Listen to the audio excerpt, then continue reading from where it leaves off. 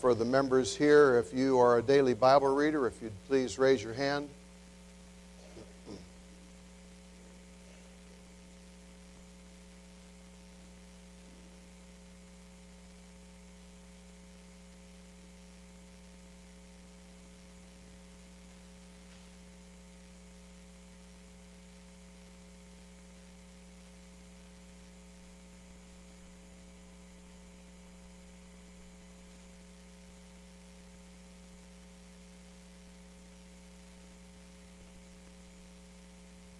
This side is fine. The right side there.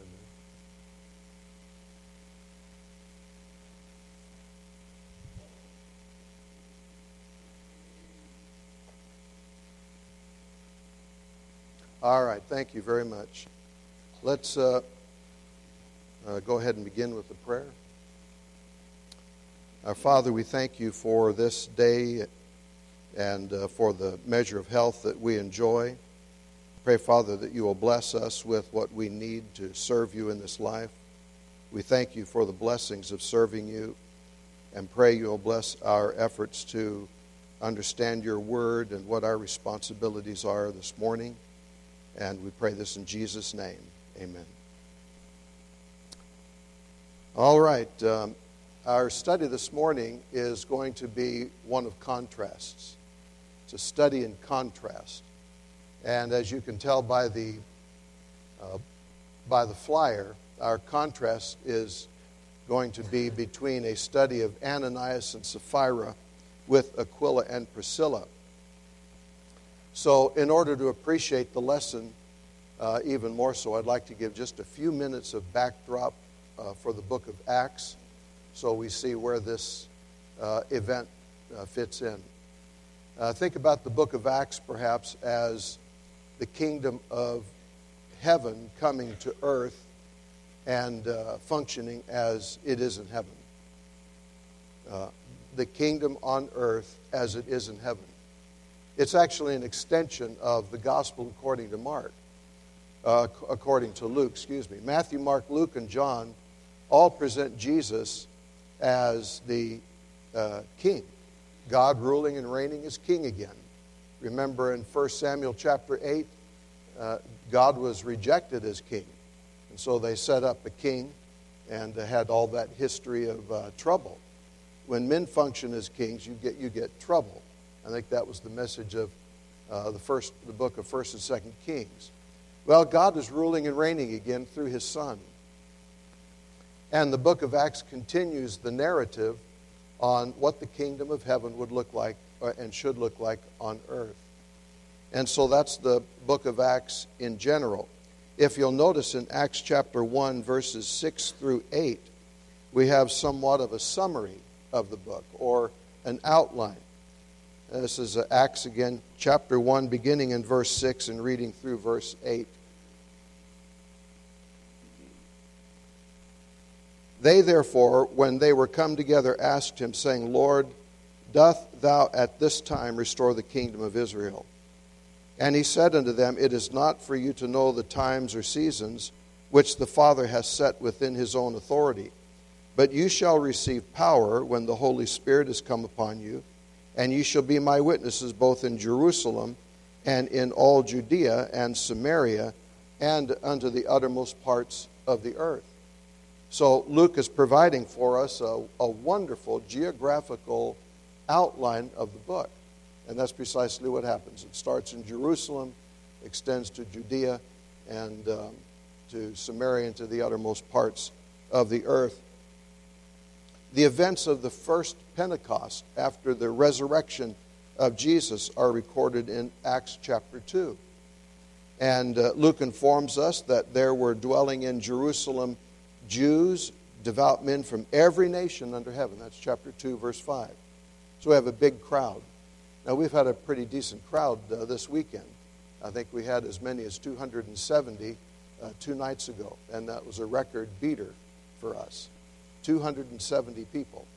So imagine if everyone here decided they were going to stay. Now, some of you, of course, came with the express purpose of leaving today or perhaps tomorrow. But imagine thousands of people coming to one place and remaining there. Some of the difficulties, the logistics of taking care of that many people when they've decided to stay and their money has run out. That's sort of the situation we have in the early chapters of the book of Acts. Remember, 3,000 people were added to the kingdom in Acts chapter 2, being baptized. And thousands more joined their ranks in the chapters to come. Another way to outline the book of Acts is to notice the cycle. There's a particular cycle that occurs multiple times in the book. It starts off with conflict, the gospel's preached, and then there's conflict and triumph. So that's the pattern, conflict and triumph. And at the end of each of these cycles in the book of Acts, we get these brief summary statements. If you'll notice in chapter 6, verse 7, we find one of those, in fact, the first of these summary statements. Luke writes this, "And the word of God continued to increase, and the number of the disciples multiplied greatly in Jerusalem, and a great many of the priests became obedient to the faith." You'll find that same sort of summary. The word of God increased or grew, and the numbers increased, and favor was found. That's the sort of thing we find in the book of Acts at the end of each one of those cycles of conflict and triumph. So now I think this helps to set the stage for the lesson of the hour. Again, remember, thousands of people from every nation are in Jerusalem, and they were enjoying the training that was sitting at the apostles' feet. So again, imagine the challenge that may have faced the early church in those opening days when so many people, thousands from every nation, were joining to hear the gospel and to be trained in the gospel in those opening days. Now, my assignment this morning is to contrast Ananias and Sapphira, and you'll see why that backdrop is important to our study this morning, and to contrast them with Ananias or Aquila and Priscilla.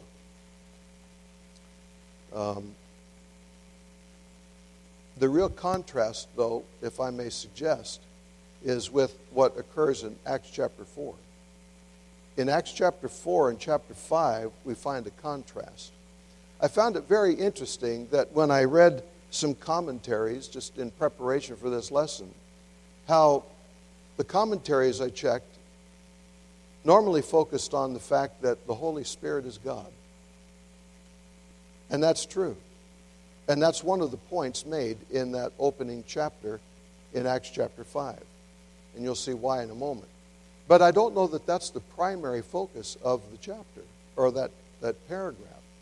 And it demonstrated to me a problem I see in how we read or how we study the Bible. We may read it in a paragraph here and a paragraph there, or we might read chapter 1 one day, and we might read chapter 2 the next, and we don't remember what was in chapter 1, but we're reading, and that's still good. But we're not looking at the whole picture. We're not learning to read each part of the Bible or any book in light of the whole book itself. So let's begin by looking at Acts chapter 4 and reading beginning in verse 32. Remember the great crowds that have gathered in Jerusalem. In chapter 4, verse 32, Luke writes, "And the multitude of them that believed were of one heart and soul. And not one of them said that aught of the things which he possessed was his own, but they had all things in common. And with great power gave the apostles their witness of the resurrection of the Lord Jesus." Brethren, when the gospel was preached in the first century, the resurrection of Jesus was included. That was part of the good news. That was the means by which God reigned again. That was the means by which God took his Son and placed him at his right hand, and he began ruling with all authority in heaven and on earth. So the good news is that God reigns again through his Son. That's why the It's summarized that way. And great grace was upon them all. For neither was there among them any that lacked. As many as were possessors of lands or houses sold them, and brought the prices of the things that were sold, and laid them at the apostles' feet. And distribution was made unto each according as any had need.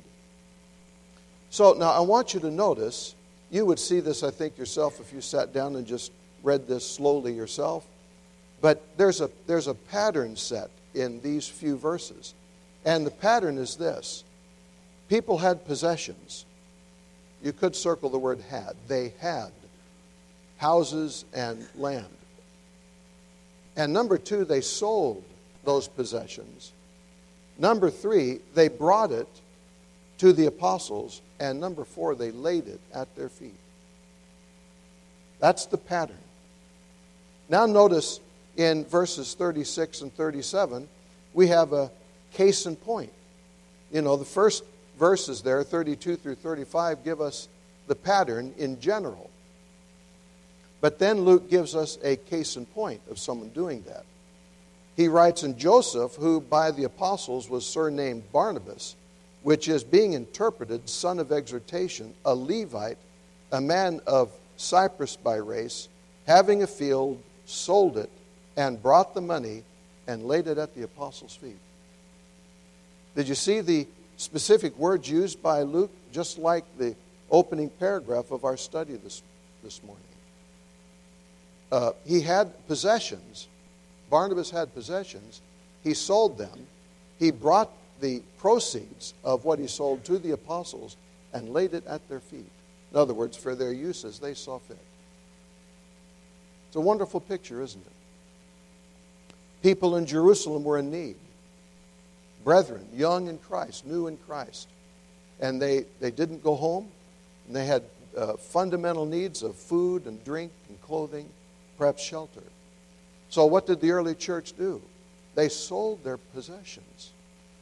Now, I don't mind telling you, that's always been a real challenge to me. What would I be willing to lay at the apostles' feet if I were among them? I'd be glad to sell all my wife's stuff in the garage.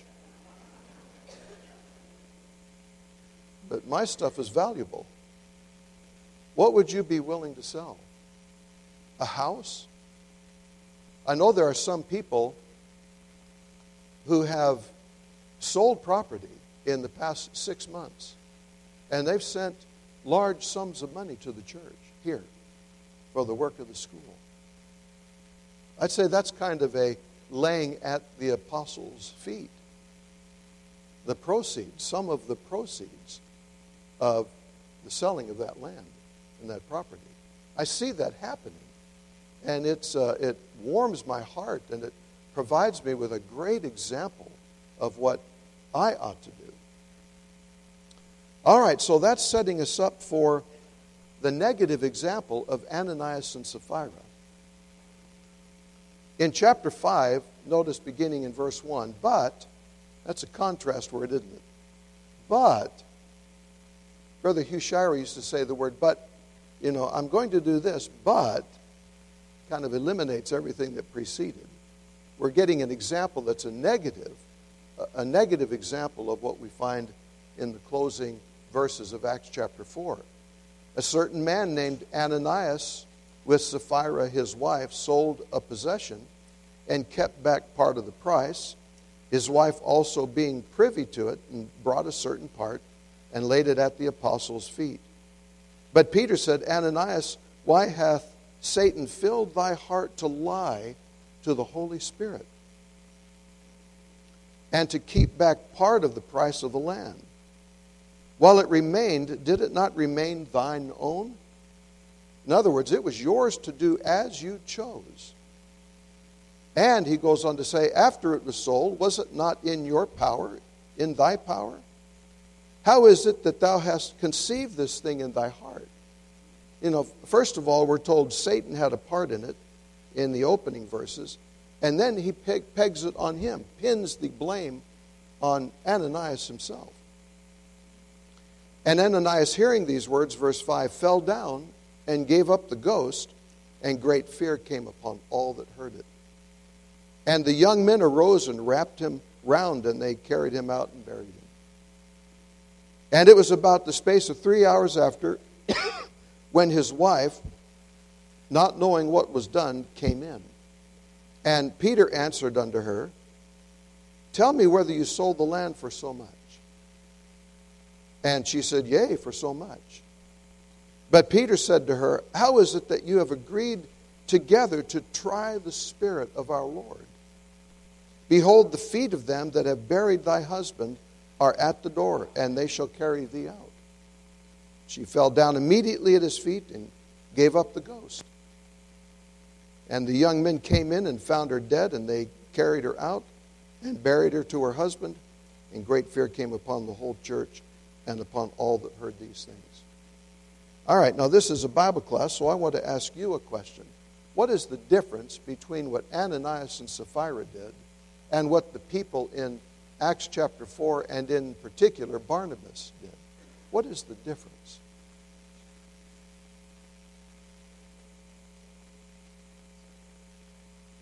All right, Ananias and Sapphira held back some of the proceeds, but finish that for me.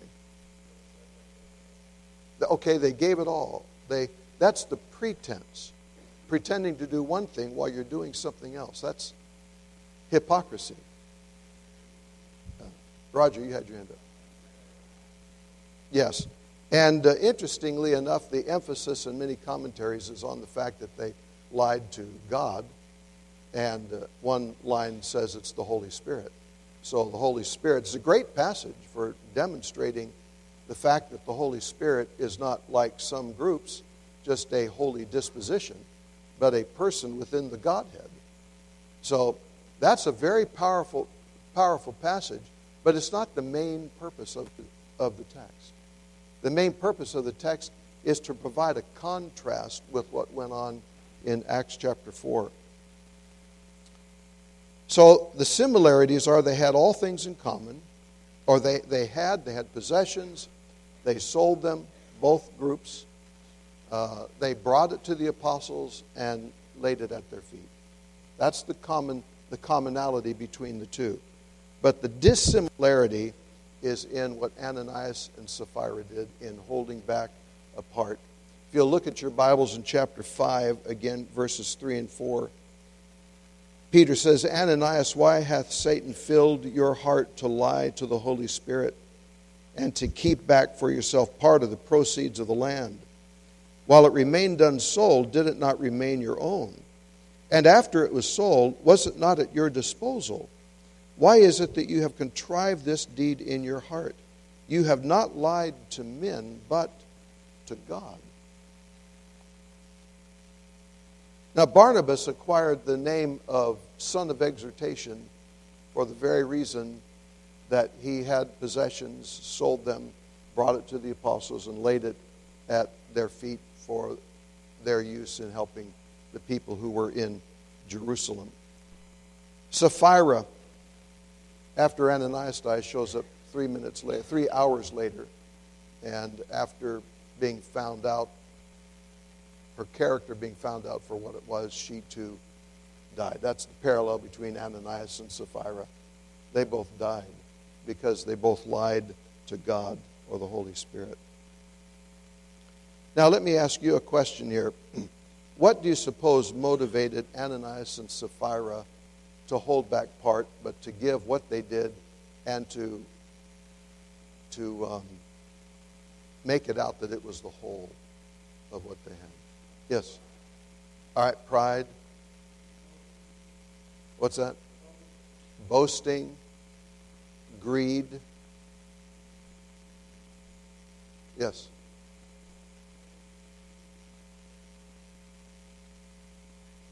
Yes. Yes.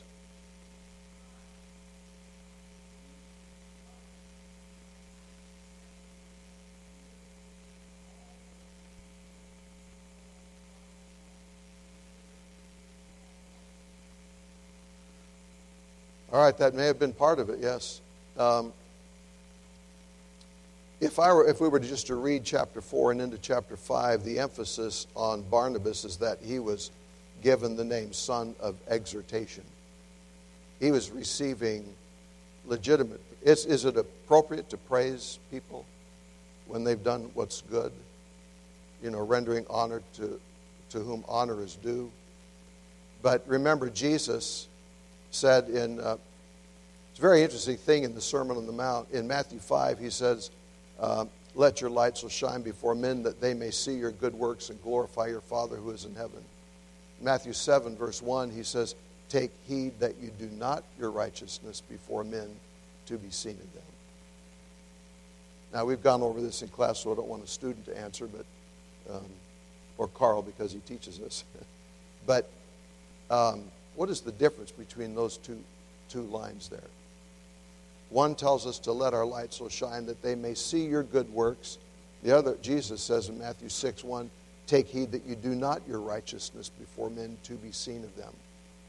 What is the difference between those two? That's right. In Matthew 5, the ultimate goal is to let your light so shine that they may see your good works and do what?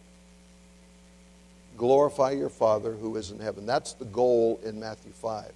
In Matthew 6, verse 1, the goal is to be seen of men. And Jesus says, if that's the goal, you'll get your reward, but that's it. You'll receive the praise of men, but that's where it stops. Looks to me like that may be going on here with Ananias and Sapphira. Yes?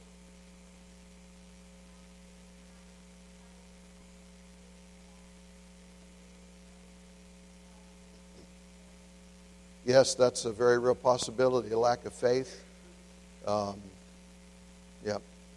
Who knows, many of those things may very well have been at work together in provoking them to hold back part of it.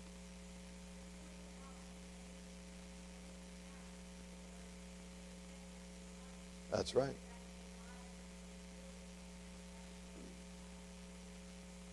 Yes, that's a very, very good point there.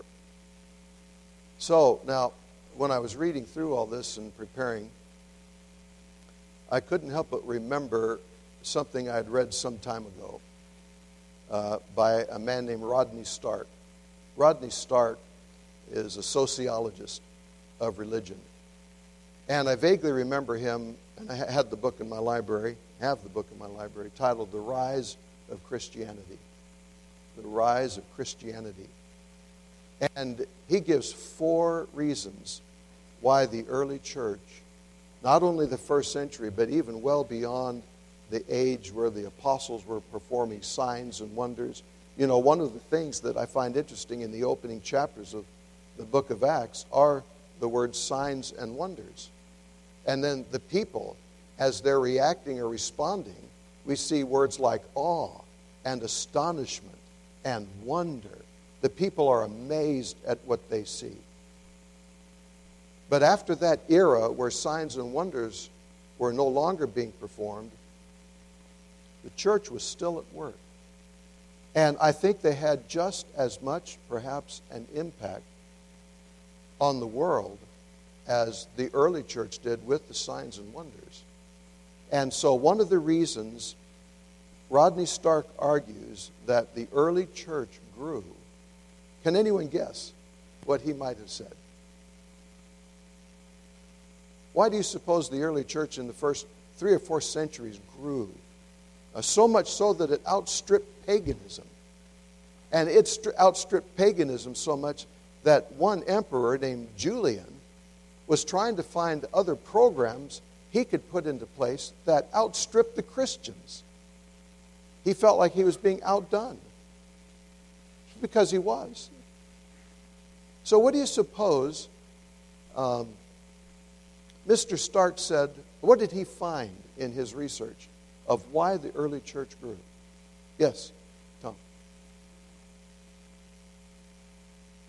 It was the goodness of the early church and their willingness to help people in need that helped the church to grow. At least, it didn't make the church grow. I think it just opened the door for people to consider the gospel. That's the door that was opened. It was opened by means of the good works. Let me read the first paragraph of that book for your consideration. I love the way he begins the book. He starts with the word finally. Finally, all questions concerning the rise of Christianity are one. Number one. How was it done?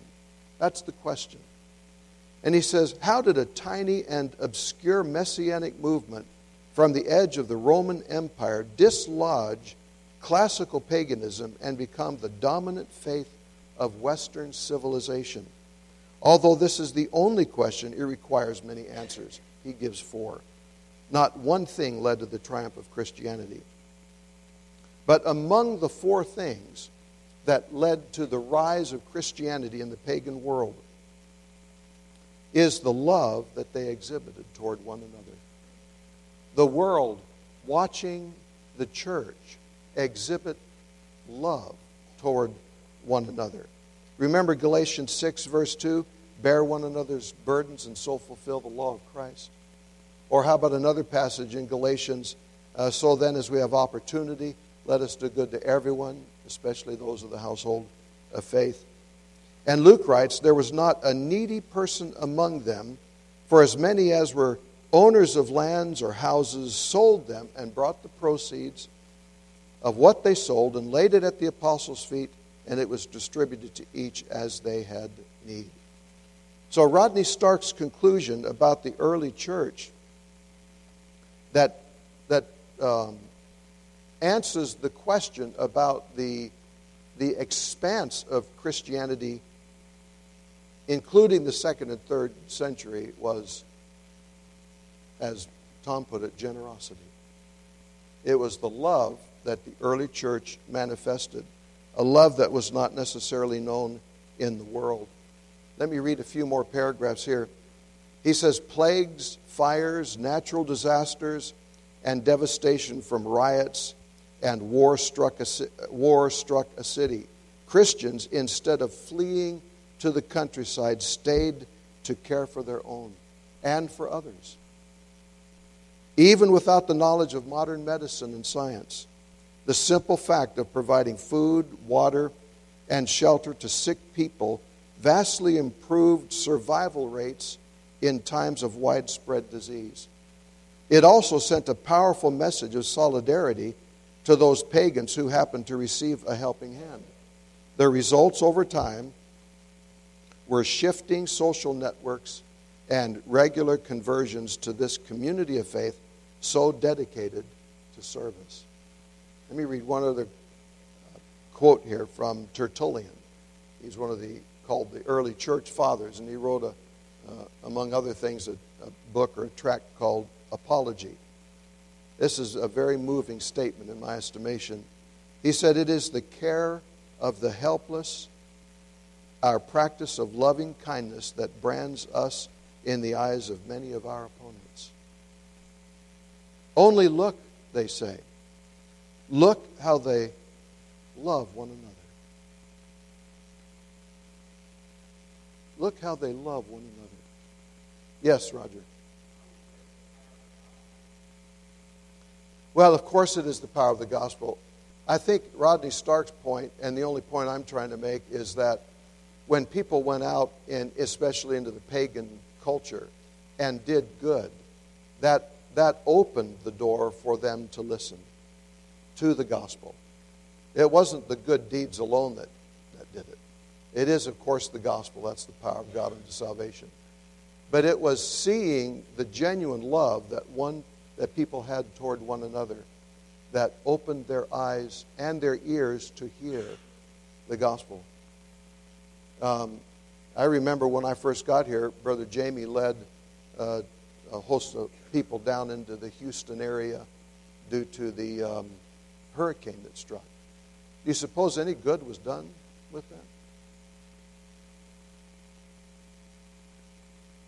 Would anyone deny that some good was done with that? I don't think anyone would deny. And in my estimation, no matter who received those goods, especially if they were not in Christ, that probably was a real possibility of being a door opener for them.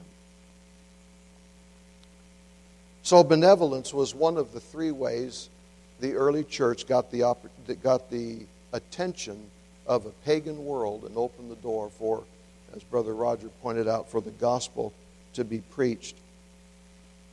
So the display of care over those who remained in Jerusalem after their conversion necessitated to a degree a concern that compelled those folks to sell their property, to sell what they had, and to bring it to the apostles and to lay it at their feet.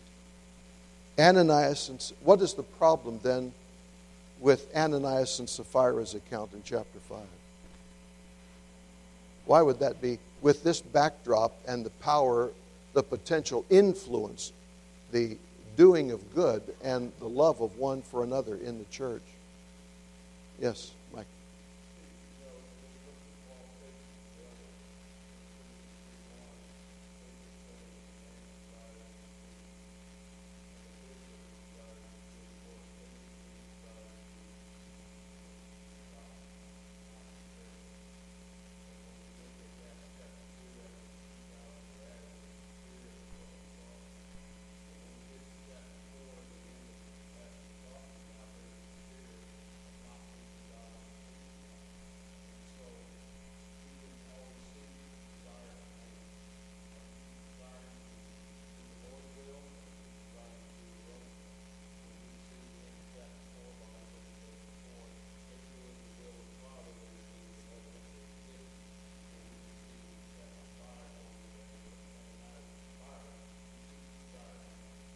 Right.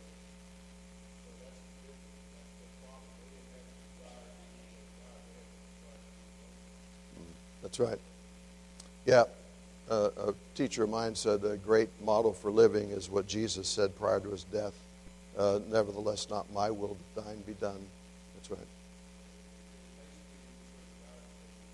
Yes. So now some of you may be wondering, I'm not sure, but some of you may be wondering why God struck them dead for what they did. That may very well be like the question I asked when I became a Christian. I was really struggled with the consequences of taking a piece of fruit from a tree in Genesis chapter 3. What could have been so wrong that the consequence of death was given to it? And Brother J.W. McGarvey, in one of his sermons years ago, said, probably the best gauge for determining how heinous a sin is by taking a look at the consequences God has assigned for it. That helped put what happened in the Garden of Eden in perspective for me. I didn't appreciate as a young person or as a young Christian the heinousness of what went on in Genesis chapter 3. I have a better appreciation for it now. You know, Romans 5:12 says, therefore, as through one man sin entered into the world, and death through sin, so that death passed unto all men, for that all sin. And so, what was the consequence of lying to God or lying to the Holy Spirit in this particular instance? It was death. They died because of what happened there. And so Ananias and Sapphira provide us with a great contrast with what we find in Acts chapter 4. Now, even though the natural contrast is drawn between what happens in chapter 4 and chapter 5, the assignment is to take a look at the difference between Ananias and Sapphira with Aquila and Priscilla. I want to tell you a quick story here. How many of you are familiar with the old George Burns and Gracie Allen Act? The names George Burns and Gracie Allen. I know this may get lost on the youth, but so we were at a church party and at someone's house, and all the women, husbands and wife party, all the women were, set somewhere where they couldn't hear us guys. And then we were asked questions, and we were supposed to answer the way we thought our wives would answer. And the question asked, one of the questions was, what famous couple do you think your wife will say you most resemble? And I said, George Burns and Gracie Allen. Because, as one of our elders back in California said, the whole world is Val's straight man. Or Val's a straight man to the whole world. She is so innocent in so many things and in so many ways. She's kind of like the whole world's straight man, which I thought was pretty funny. So I said George Burns and Gracie Allen. The women came back, and when it came time to ask Val what she would say, Val said Ananias and Sapphira.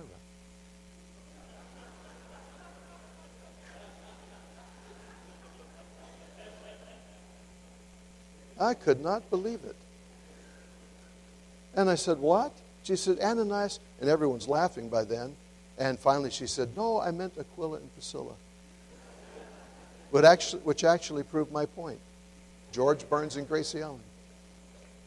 There's a big contrast between Ananias and Sapphira and Aquila and Priscilla. They were a husband-wife team, just like Ananias and Sapphira were. They were tent makers in Rome. They went from Rome to Ephesus to Corinth and then back to Rome because of a decree of Claudius back in that day. Notice 1 Corinthians chapter 16, verse 19. So they leave Corinth for Ephesus, and Paul concludes 1 Corinthians by writing, the churches of Asia send you greetings. Aquila and Priscilla, or Prisca, together with the church in their house, send you hearty greetings in the Lord. Now, we don't know a lot about Aquila and Priscilla, but we know the church met in their house. Notice also in Romans 16, verse 3. Paul closes his remarks, puts in his closing remarks to the church in Rome. Greet Prisca and Aquila, my fellow workers in Christ Jesus, who risked their necks for my life, to whom not only I give thanks, but all the churches of the Gentiles give thanks as well. Greet also the church in their house. So apparently it was routine for the church to meet in Aquila and Priscilla's home. I do not believe it is an overstatement to say that Aquila and Priscilla laid their very lives at the feet of the Lord. You don't have that language in Romans 16 or 1 Corinthians 16 or Acts chapter 18. But I think it would be safe to say they laid their entire life down at the feet of our Lord. And they did whatever they needed to serve Him. So contrasting Aquila and Priscilla with Ananias and Sapphira, I see a couple of points. And I want you to think about this. If we have any time left, I'd like to hear from you. But number one, Peter in Acts 5 points to Satan as being somehow, some way behind the activities of Ananias and Sapphira. And even though we're not told explicitly, I think it is implicit that the Lord was behind the work of Aquila and Priscilla.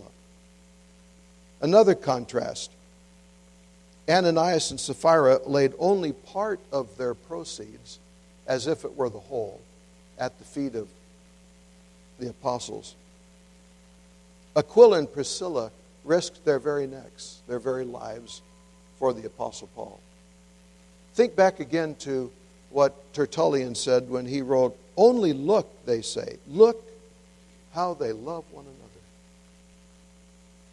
Can you imagine if the church had, or if we do have, that reputation today? Does the world look at us and say, look at how they love one another?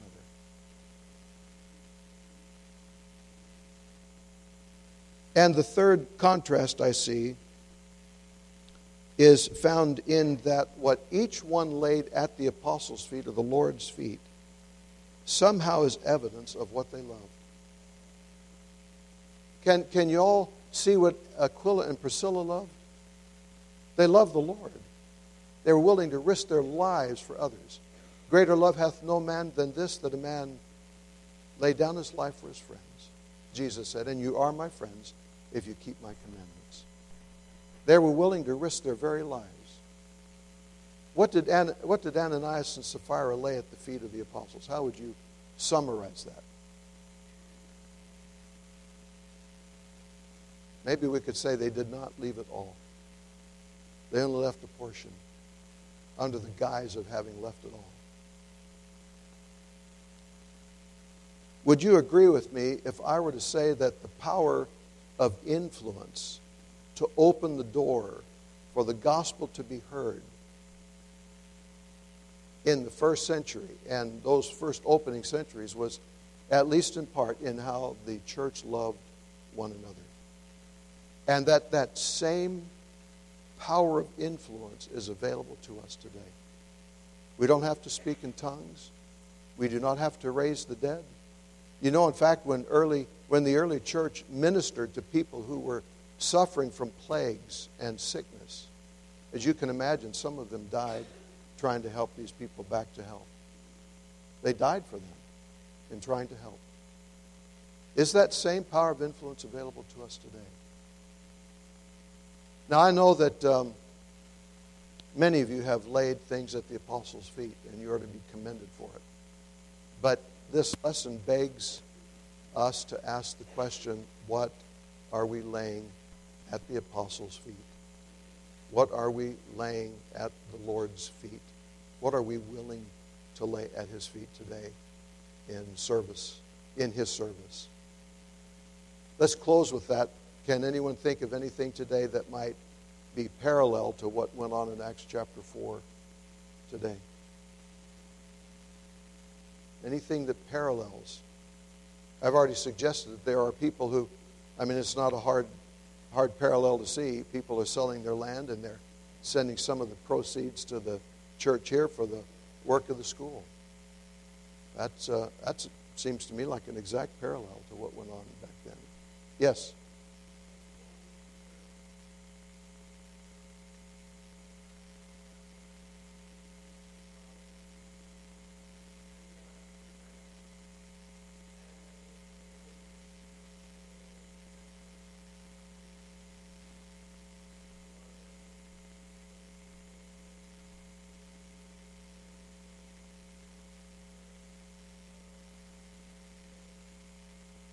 So, laying at the apostles' feet, our willingness to, is that what you're saying, comply with the roles, or am I hearing you right?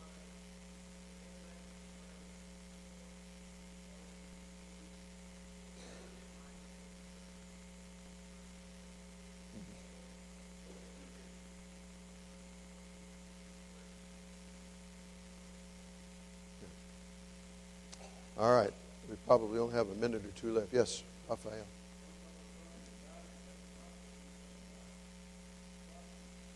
That's right. Who had it? Yes.